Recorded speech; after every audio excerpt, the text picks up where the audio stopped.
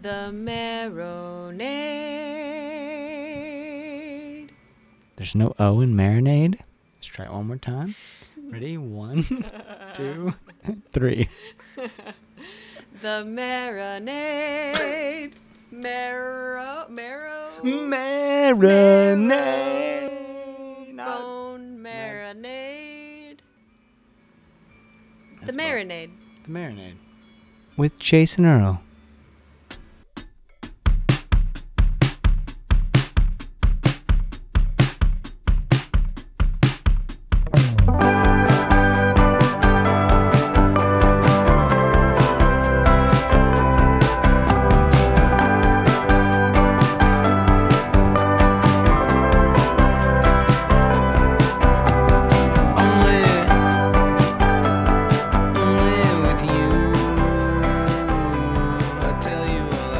Welcome to The Marinade with Jason Earle, a free-flowing conversation about the creative process with creative people. This is episode 94, and our guest is J.W. Francis. J.W. Francis is a singer and songwriter whose latest record, Wanderkid, comes out on October 1st.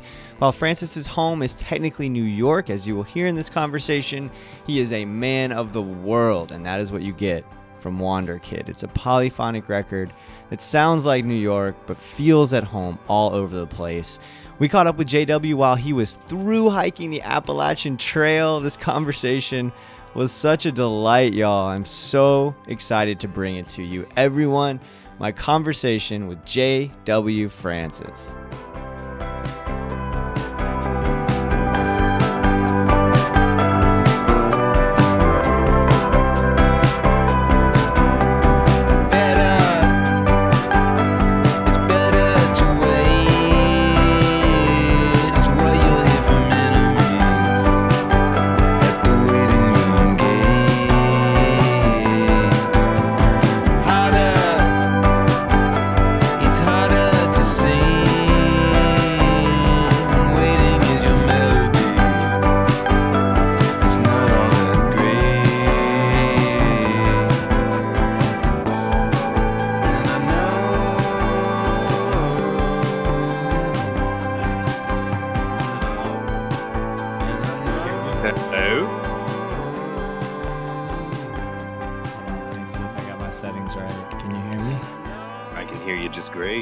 You sound great too. Oh my goodness, what a perfect. You have your headlamp and your presumably in your tent. Yeah. And how many toenails do you have left? Most of them. They usually fall off later anyway. Yeah. Man, thank you so much for doing this. Dude, thanks for having me. This is great. Yeah, this is exciting. Very cool. Well, hi, it's so nice to meet you, and it's so nice to get a chance to talk to you. I want to talk about so much, man. I'm an avid hiker, and so I want to pick your brain about the AT and everything later. But dude, I've been listening to your record. It hit me in a way that it's like a fresh sound to me. It's something just so new, even though it is rooted in things that I know and it's familiar in ways, but it just hit me in a way that I haven't heard anything hit me in a while. And so I'm just so excited to dive in. Hell yeah. That's awesome to hear, man. Yeah, I've just been listening to it constantly, dude. It's just been, I ordered the vinyl and CD pre-order, the package. Sweet. I know. I'm stoked. And I'm so glad you did that too, because I love having my vinyl copy for home, and then I like having my CD for my trips, for my Walkman. Yeah. My Discman. Oh man. So anyway, let's dive right in. So let's talk about Wanderkid. Who is Wanderkid? How did this character come into your consciousness? How did all this start? Well, it kind of comes like a song. It just comes all at once. Actually, I remember like kind of like it was like a cliche movie scene where I grabbed a piece of paper and I was like, hold on, and I wrote the Wanderkid in all caps and showed it to my roommate, and I was like, does this make sense to you? He was like, yeah, it's kind of cool. And I was like, yeah, it's all caps. It's one word, Wanderkid. It's like, just, you get it. Like, like I don't even want to put it in words, like, because it's hard. But yeah, it kind of came at a point when I just wanted to get out, and I wanted to. I mean, yeah, I wanted to be like a child wandering around. I guess is the best way to put it. But the funny thing about this album is that I wanted to live it out, and I kind of like want to make this a thing of my other albums too. It's way more fun to like write the album and then actually live it. So this album was about quitting my job, just getting rid of everything, going out, getting out of my life basically, and then I did that. Wow. In the rain. Oh, that's amazing, man. So, what can you kind of take us back to that moment? Like, what are you? Do you have like a desk job? Are you like Yeah. bartending? What are you doing at the time? Well, it was actually amazing. It was an amazing like day job to have. I was working for my hero, Joseph Stiglitz, who's this economist, like 2 Nobel Prize winning inequality economist. So yeah, it was interesting. He was my hero in college, and then I just kind of ended up being his right hand man. And it was a little like Devil Wears Prada. Like doing research on numbers, I wasn't like well, sometimes I would get his coffee, but I was like getting his flights and just like setting up his life. And it was cool because he was like meeting with like, the president of Ethiopia and stuff. And it was just like really cool to see how, and I studied economics, so it was interesting to see how it actually plays out. Like in terms of like people going to an economist like they're a wizard and being like, tell me how how to make my economy go good. but but yeah, so that was like a path in life that I was thinking about, but it was always music. I always knew I wanted to do music, but yeah, Wanderkid was really like, man, yeah, I'm supposed to not be, I'm supposed to be somewhere else. Everyone feels that, you're supposed to be, you're supposed to be somewhere else. Is that the sound of the rain hitting your tent? Are you in your tent right now? Yeah. Oh my God. This is the best. This is by far the best podcast recording ever. I'm so excited to get into this. All right. So you're there, you're working for this economist who's a bit of a hero of yours. And what does the creative process, like, how does that fit in that life? Because like when my brain thinks economics, it does not necessarily think songwriting. So like how do those worlds coexist? Well, I've always loved to like wear a lot of hats. So I always saw it as like another hat that I had on. I never even really thought of it as like intersecting in any way with my music. So I was in a bunch of bands throughout that whole job, and I was just like always the guy in the band that wanted to do it the most. I was like, so yeah, this whole solo project was kind of a birth of that, of like, I know exactly what I write a billion songs a day. I just want to like put something out there that I like, that I think people will like. Yeah. So you say you write a billion songs a day. Is that all up here, or are you sitting down to do the work? Like what does that process look like? It's definitely mostly up in my head, but then sometimes I'd love to just let it spill out, and it's like it's fun to do it in little like project based ways. Is kind of how how anybody does stuff. But like, for example, for Valentine's Day, like 6 weeks before Valentine's Day, I'll put out a call on Instagram, and I'll say, hey, I will write a song for your Valentine if you just give me their name and the reason that you love them, free of charge, whatever, let's go. And so I got like 40 requests the first year I did it, 80 requests the second year I did it. Last year it was like, I think 110 or something like that requests.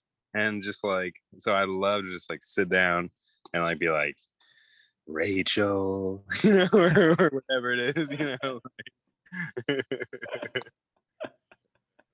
But yeah, because I'm like, yeah, no problem. I got to like write a song like that. Okay, so you it sounds like you're not a guy who struggles with like writer's block or any sort No, of no. no. I mean, I understand it for sure. I've definitely been in like moods where I'm just like too sad to write or something like that, or a voice play or whatever. But I kind of feel like once you get in the groove, you kind of realize you can kind of pull them out of thin air, or like they're always there. Like you just kind of got to listen. You gotta listen for it. Well, and again, I guess that kind of comes back to the question I was asking about when you're. This is a theme throughout my conversations with artists. Is like Mm. if you're doing that day job work, how and that song's there because so for example, Wanderkid came out in a fury. It sounds like, and so hmm what if you were like going to get my man some coffee and then it needed to come out in a fury? Is it going to stay there or like how do you balance that? Well, it comes out. I mean, the real pragmatic process is like I open up voice memos on my phone. And I'm like, or whatever it is, and like go back and if it's Which track on the album was that? I don't uh, recognize that one. that one's coming. That's on the next Okay.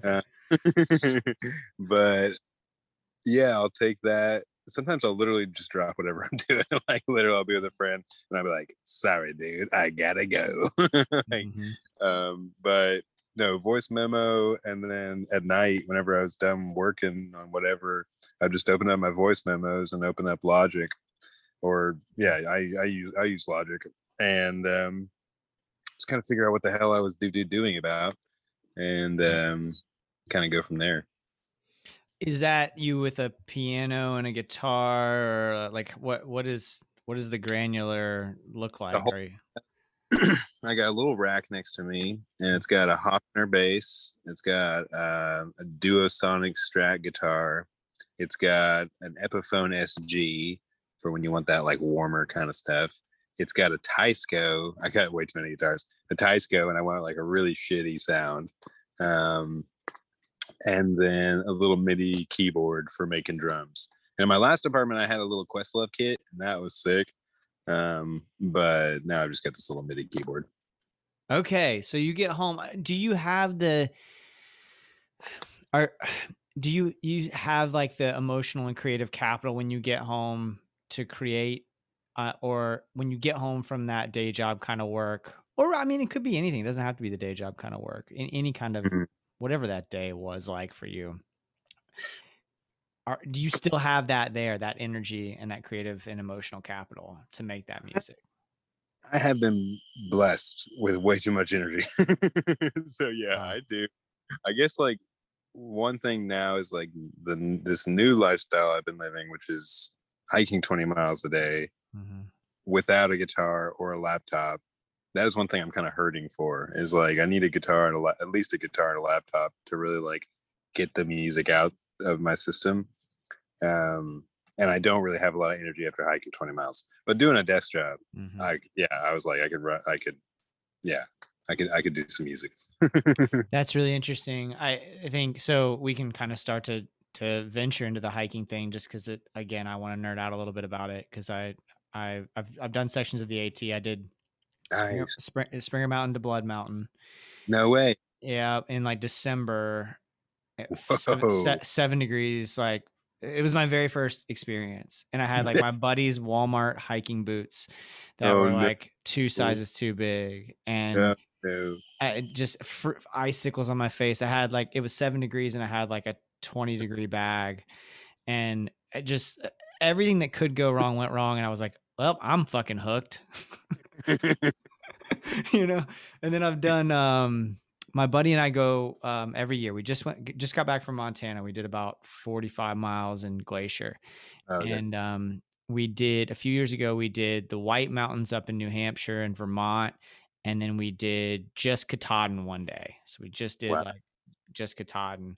That's But man, you got some gorgeous scenery ahead of you. Like and some great. really hard fucking hiking, as I'm sure you know.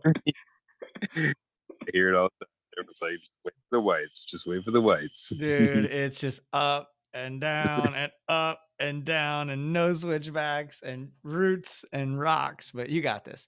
But I think like the thing about that is I tend to, and I'm curious how you feel about this in terms of your creative process on the trail, is that when I'm in the backcountry, Mm, I don't necessarily think about a lot of I don't get a lot of deep thoughts necessarily because I'm just like, I got to put one foot in front of the other and I need to find out where I need to camp. And I kind of revert back to the base needs that I have.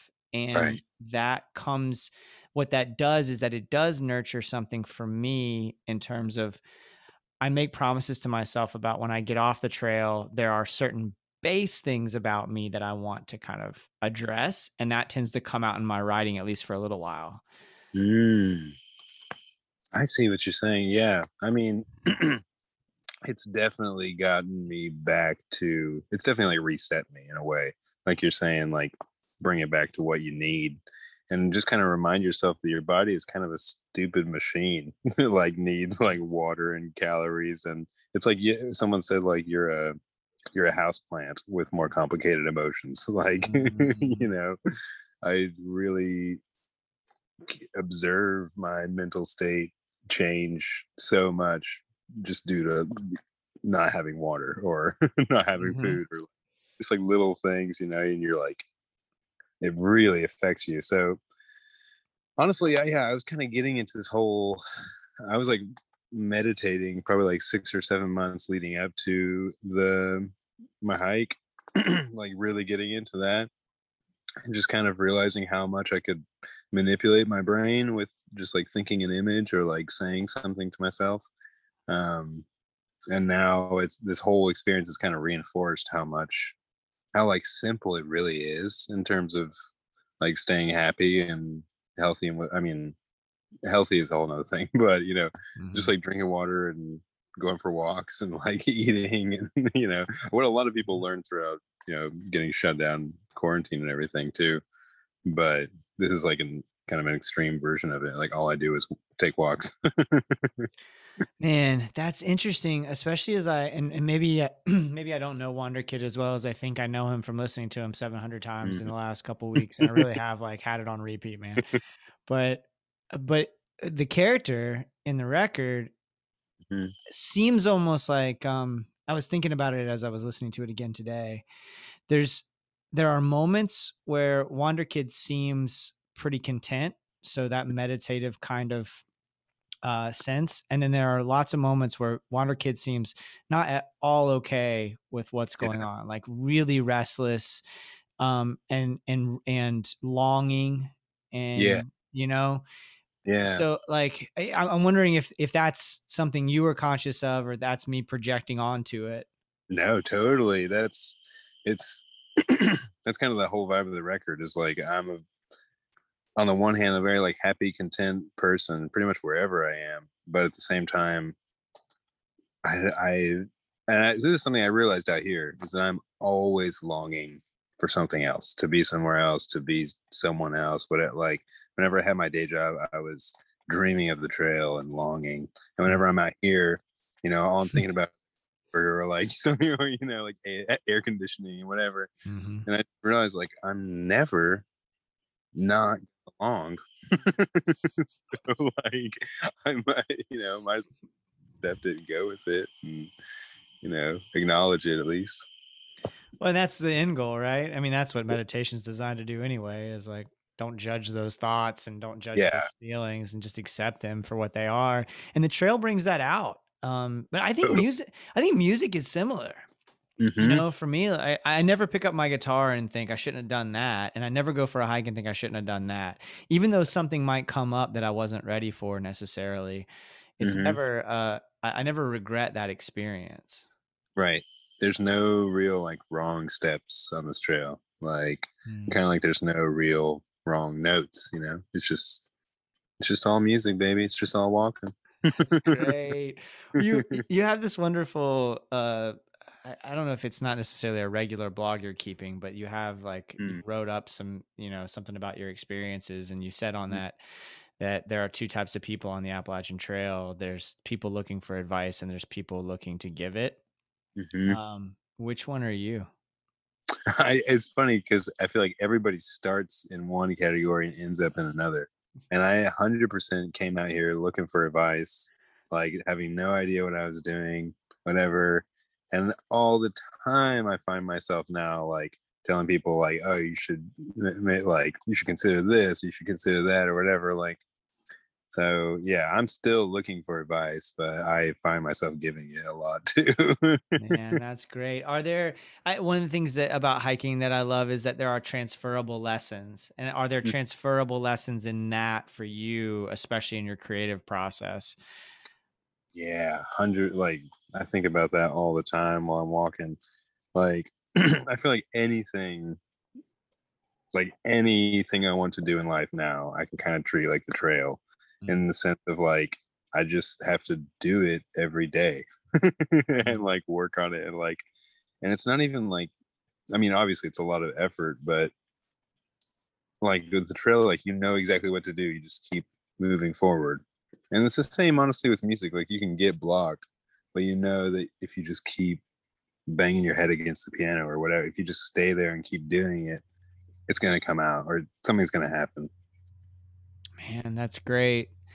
Well, the other thing so another one of those parallels, and this is something, like I said, I just got back from Montana just a couple weeks ago, and every time, and it never has this been more apparent what I'm about to say than when I was on the AT up in New Hampshire. But that the trail angels, which you allude to, or you talk about directly, and then trail magic, that happens along the trail. Though that feeling, so let's kind of talk about that for a second, because folks listening may not know what we're talking about. But then also, I try to bring that mentality, the trail magic mentality, back into my life when I get back. And so, and that can be very hard to do because you're bombarded with so many things. So let's kind of like examine the trail magic that you've experienced and the trail angels you've come across, and then maybe talk about how that might transfer into your life later. Totally. So for anybody who doesn't know, trail magic is free stuff that you get on trail, basically like free food or free supplies, what have you. Trail angels are usually people that drive up and down and just there to help, and they're just there to help you get through your hike. I've had some pretty beautiful experiences. Honestly, it gives you so much faith in humanity, especially after you're like with all the people that like give you some. So this person, I got like severely dehydrated one day in Pennsylvania. It was just a totally dry stretch. And the water was contaminated with zinc, so we couldn't drink it. So we'd done 22-mile day. Anyway, halfway through, I was like, I can't do this anymore. And we found a road walked for a mile and a half, ended up at this tavern, and the owner of the tavern comes over. So he wasn't actually like particularly a trail angel, but this was just some amazing trail magic. He sits at the table and he's like, you look like you're out of sorts. How about you just like pitch your tent in my backyard here? Like you'll be taken care of. And then soon enough, like the table next to us had heard that we were thru hikers and whatever. They put $25 on our tab, and they were like, give whatever you want. They were asking for bear stories and all that kind of good stuff. But yeah, it was just amazing. It was amazing to see that. And also like I had been living in New York City for the past 8 years, and there were like NRA stickers and stuff all over this guy's truck.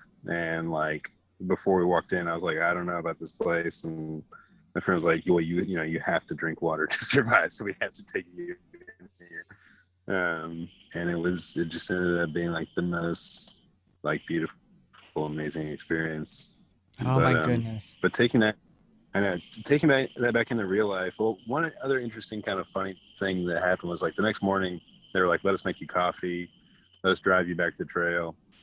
And we're sitting there and they got Fox News on, and there, and I was like, oh gosh, and like, there's this thing about the LA homelessness crisis, and this guy like raps his knuckles against the bar, and he's like, no one in this country should be homeless. No one in the country should be hungry. And I'm just like, damn, like this guy's sounding kind of socialist, like.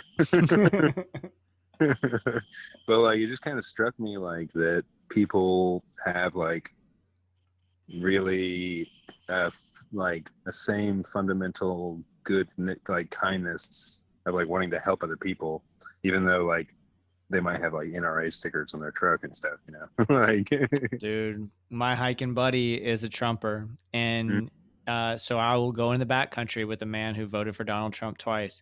mm-hmm. And this is probably going to shock you, but I'm not.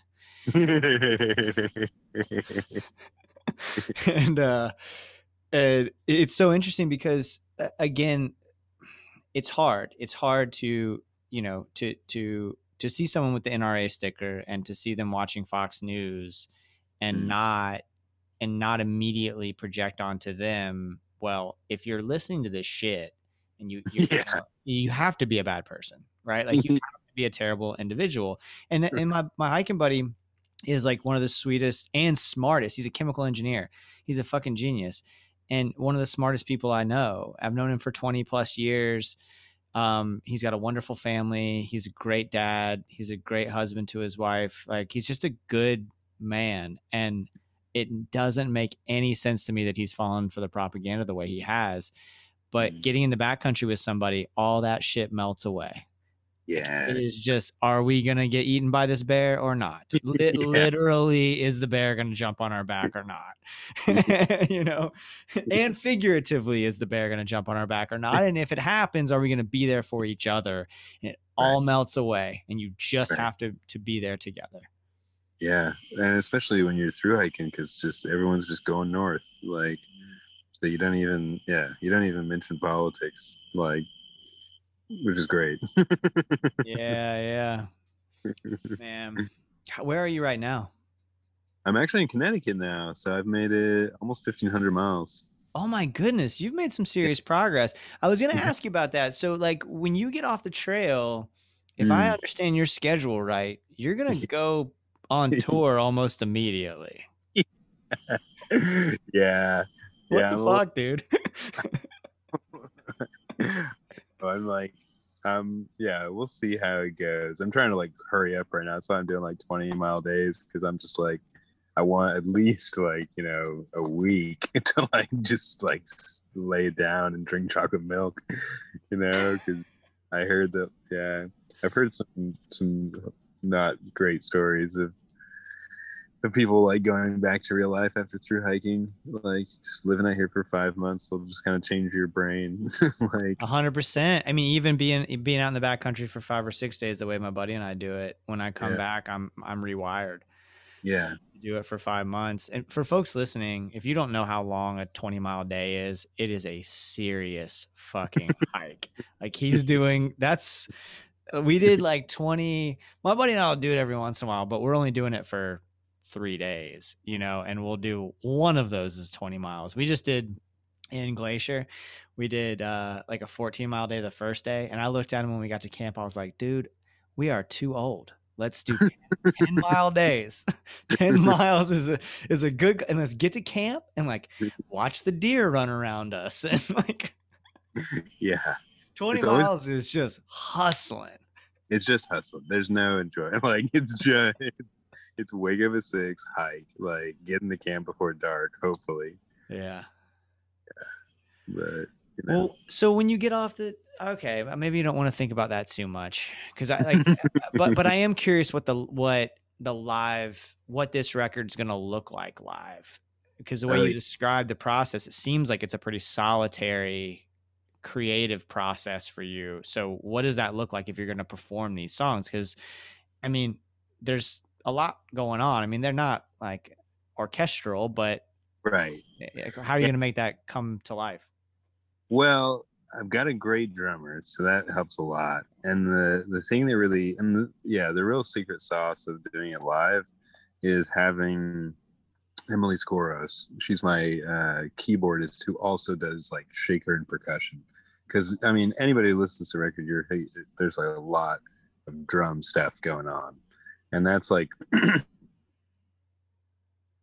Sahil, who is just all about shakers, and he has like a whole room of like fun things that make noise, you know. So, but yeah, it'll be like a 5-piece band, at least in New York. We'll see in the UK. I'm kind of like doing this funny thing. You know, Chuck Berry used to like get in a car and like ride from town to town and just like make a new band in every town because it was cheaper than carrying around 4 people, apparently.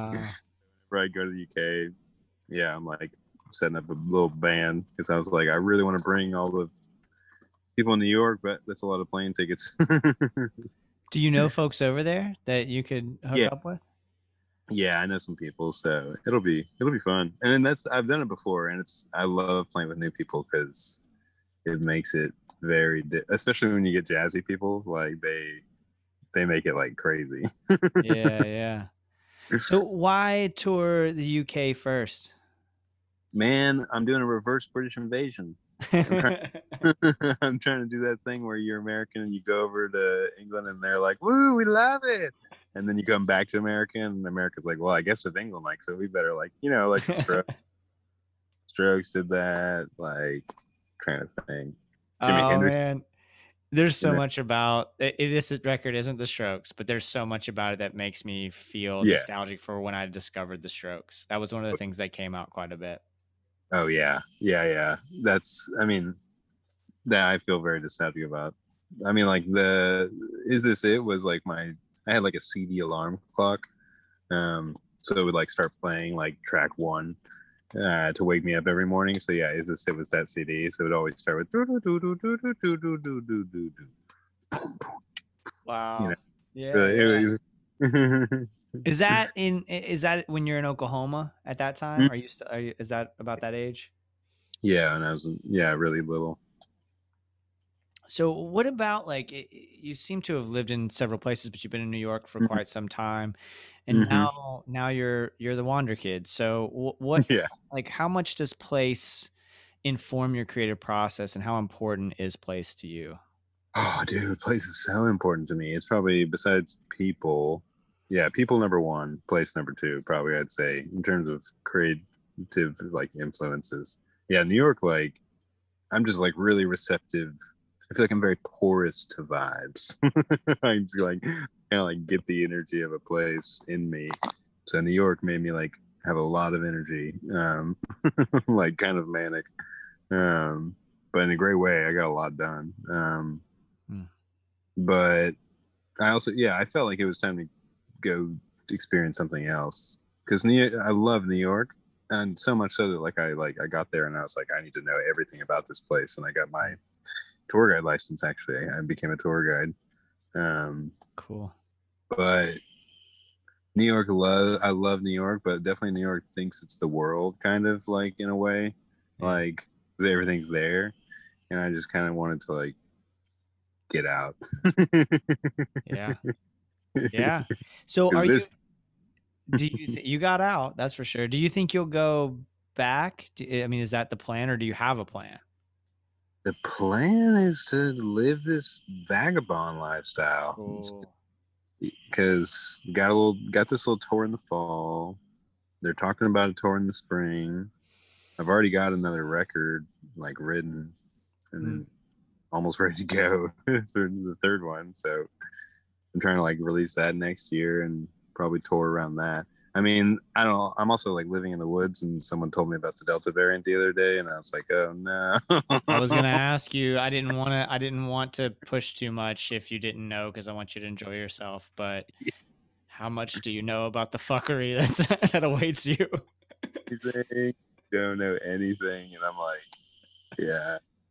When I left the world, everyone was wearing masks and everything like that. So if I come back and everyone's wearing masks, and I'll be like, oh, this is where I left it. Like, yeah, we were on the trail. So let's see, we hiked the last week of July. We came off the trail in Glacier on August 1st. We were only out there 4 days.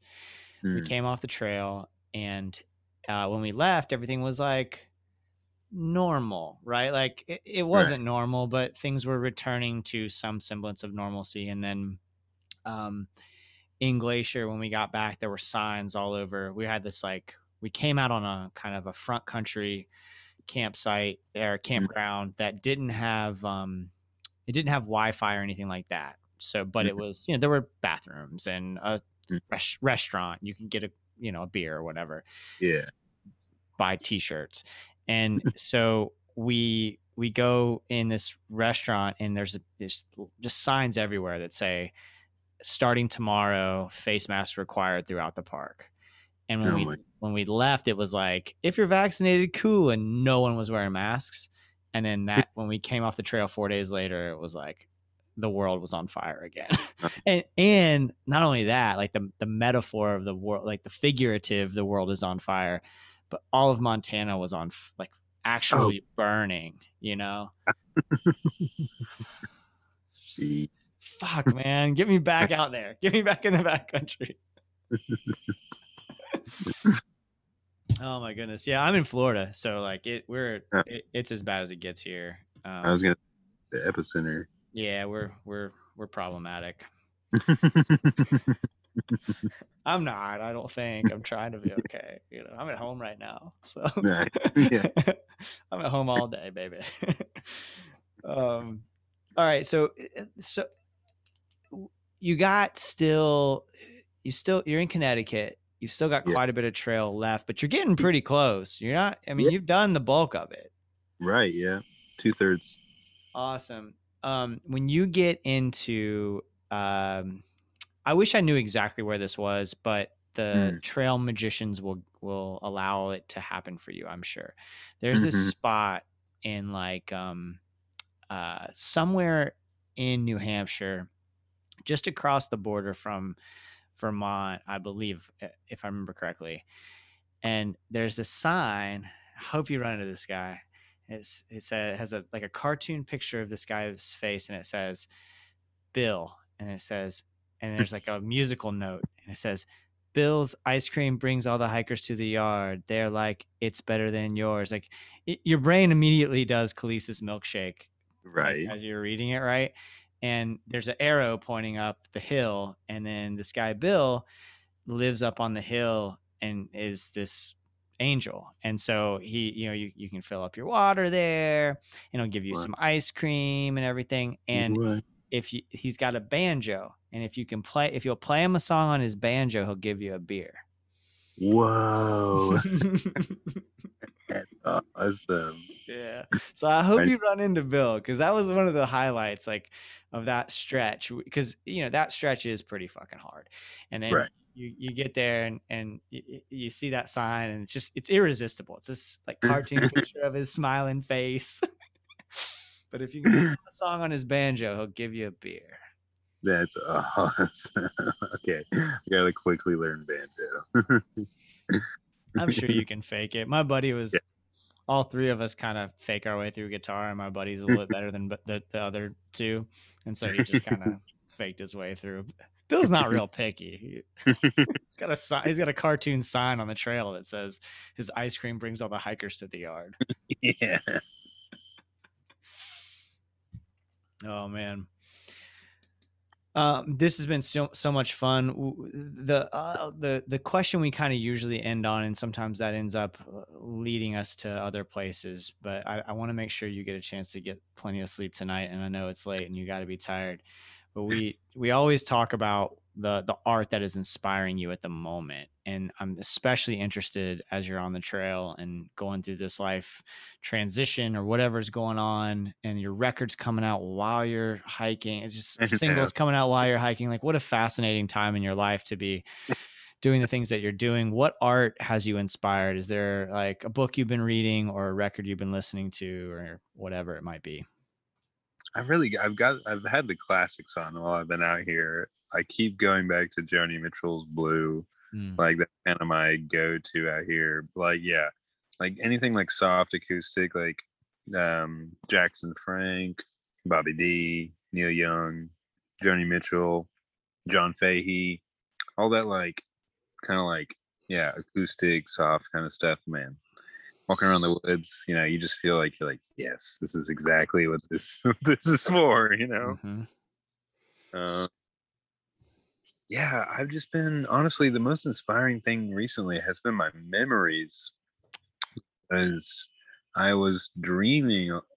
I've been having crazy dreams out here.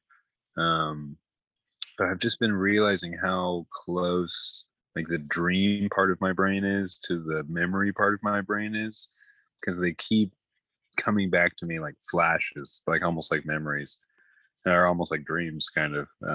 I keep remembering like very odd specific moments from like childhood, like the rug in the living room, like things like little things like that.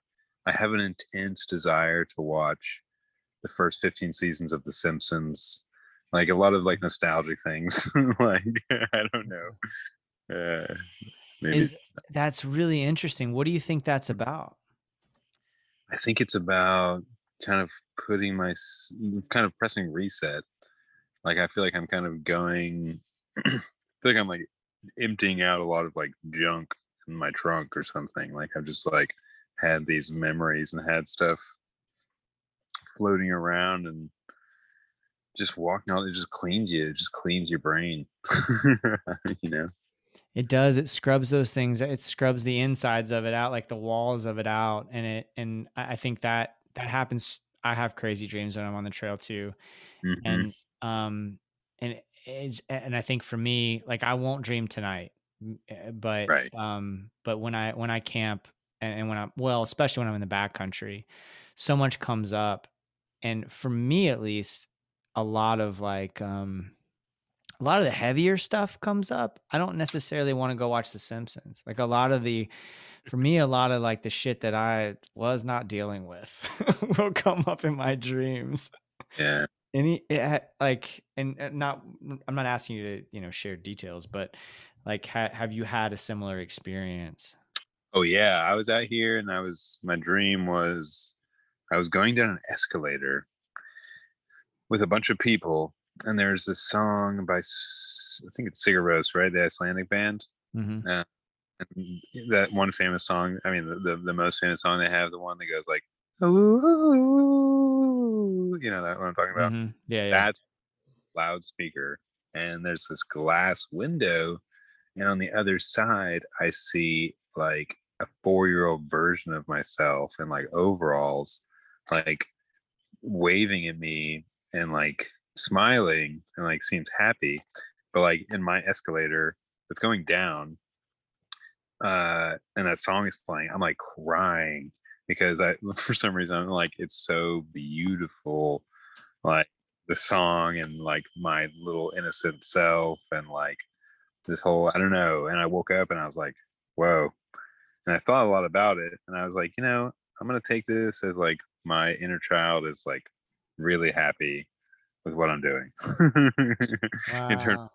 spending my days walking around the forest, because yeah, I keep having these dreams where I'm like crying really hard, um and sometimes I wake up and it's really heavy, but a lot of times I wake up and it's like I feel this kind of release, um and I'm like, okay, I think this is good. Lots of feelings. Yeah, that sounds like catharsis. And Yeah. it is that similar.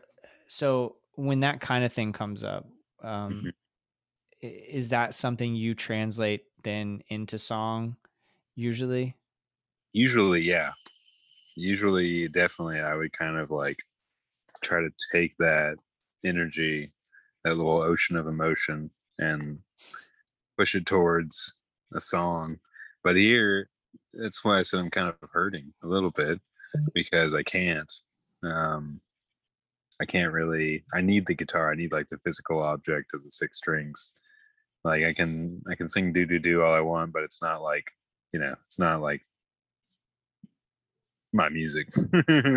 Yeah. Can you get a hold of a guitar like you come, I mean, every however many miles or so you're going to come to a town. So can you, Yeah, I know you're on a schedule, but that's the thing, is like these town. I thought really it was gonna be like I remember there's a lot of talk on the first couple hundred miles of like Damascus, Trailtown, USA, and or Harper's Ferry or whatever. These towns, like, they're usually like 1,000 people. They're usually like a gas station and like a general store. Like, there, I haven't seen one music store this whole time. Interesting. Yeah, I emailed the company K-Loss or something. One of these ones that makes like a travel guitar. It's like a polycarbon fiber deal, and I was like, hey, like I'm a musician, like got some Instagram followers, like want to give me a free guitar. Like, we got brand, thank you. It's like, dang. Yeah, you don't know until you ask, though. Yeah, exactly. Good. There's I always forget the name of the town that Dartmouth is in, but it's up in Hanover. Yeah, that place. They were like, we felt like posers because we were only doing 4 days or whatever, and they were just like showering us with gifts. They were just like, they were just like, do you need a shower? Do you want, laundry? Here's a donut. And like, we only did like 20 miles. And they go, it's fine. You're a hiker. Welcome. And when you came off because the trail goes basically right through town. So when you come off the trail, there's people sitting outside, like cheering you on. There's like coolers full of drinks. Hopefully that's your experience. That was our experience. Maybe COVID's different, but that was the experience where people were just like tossing you waters like you were like an NFL star or something. It sounds great. Yeah, so there's a little hope for you. There's a little something to look forward to. That little stretch is awesome anyway. It's so intense, but it's like, it's magical. It really is beautiful. Yeah. Well, man, I don't want to keep you because I know you've been hiking and you've given me more than I could possibly ask for. I want to thank you again for Wanderkid. It's such a wonderful record. I'm so excited for my copies to arrive. And I've been spreading the word. I just figured out you were on Twitter. I thought you weren't on Twitter, so I'll be tagging you now finally. Sorry about that. I've been singing the praises of your music and not tagging you, but I got you now, man. And but yeah, be safe and continue to have fun and get to know yourself. And I can't tell you how much I've enjoyed this conversation. This was so wonderful. Hell yeah, man. Me too. And I love your national t-shirt. Thanks, dude. This was the show was in the St. Augustine Amphitheater and Courtney Barnett opened, and it was just a raucous, amazing, beautiful time. I love Courtney Barnett. Man, she's so great. And that was my first time seeing the National, and what a show. Those guys just bring it. And he's like running out with his giant cord with his microphone. He's halfway up the stands, and just everything that you wanted from the National happened that day. And at the St. Augustine Amphitheater, which is adjacent to Anastasia State Park. And so you can camp at Anastasia State Park, this beautiful park right on the water, right on the Atlantic Ocean, and walk over. And then there's Courtney Barnett and the National. It's just really fond memory. That's awesome. Yeah. All right, man. Well, get you some good sleep, and I'm gonna get that. Have a wonderful day tomorrow hiking, dude. Thank you, man. Thanks for everything. My pleasure. Talk to you soon. All right, sounds great. Bye.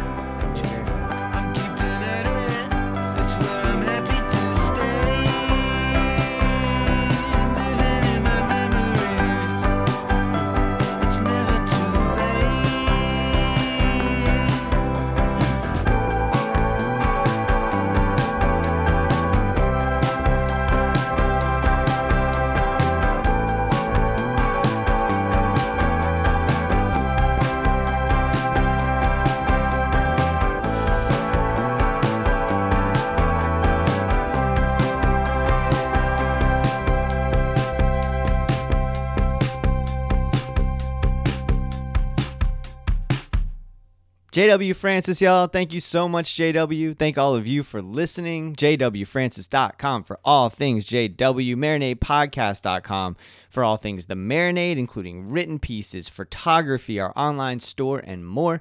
Follow us on Instagram and Twitter. Give us a follow and a 5-star rating on your podcast app. Make sure you're subscribing over there.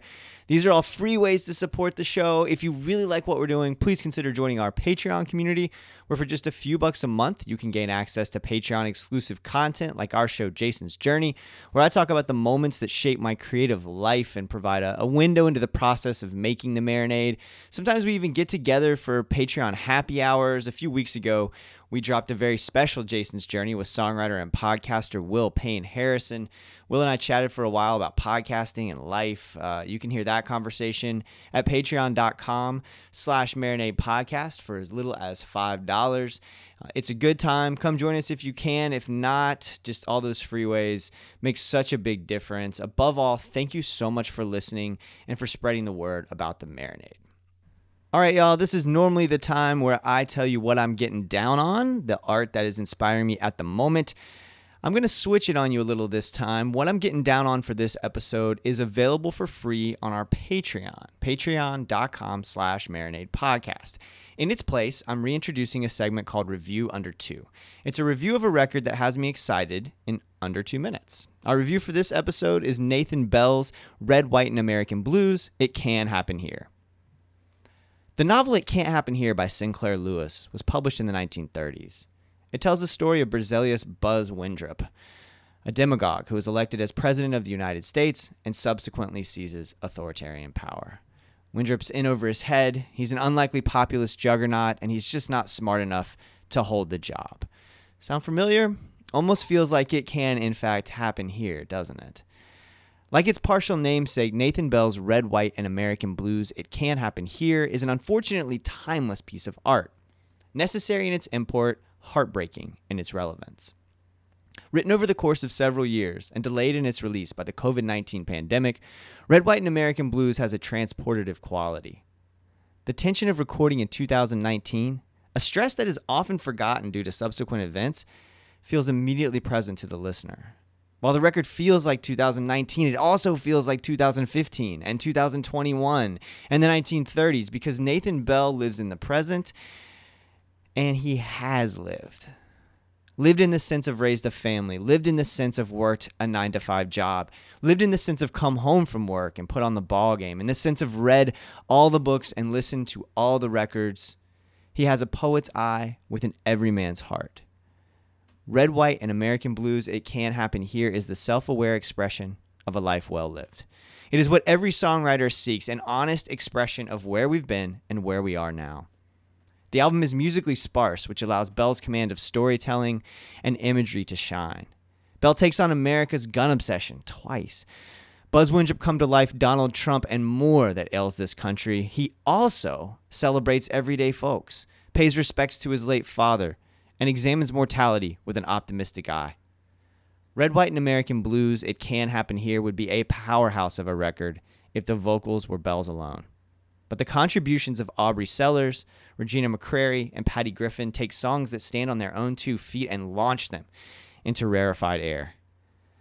The collapse of a free society can and very well may happen here, but it won't happen for lack of artists like Nathan Bell turning a critical eye on American society.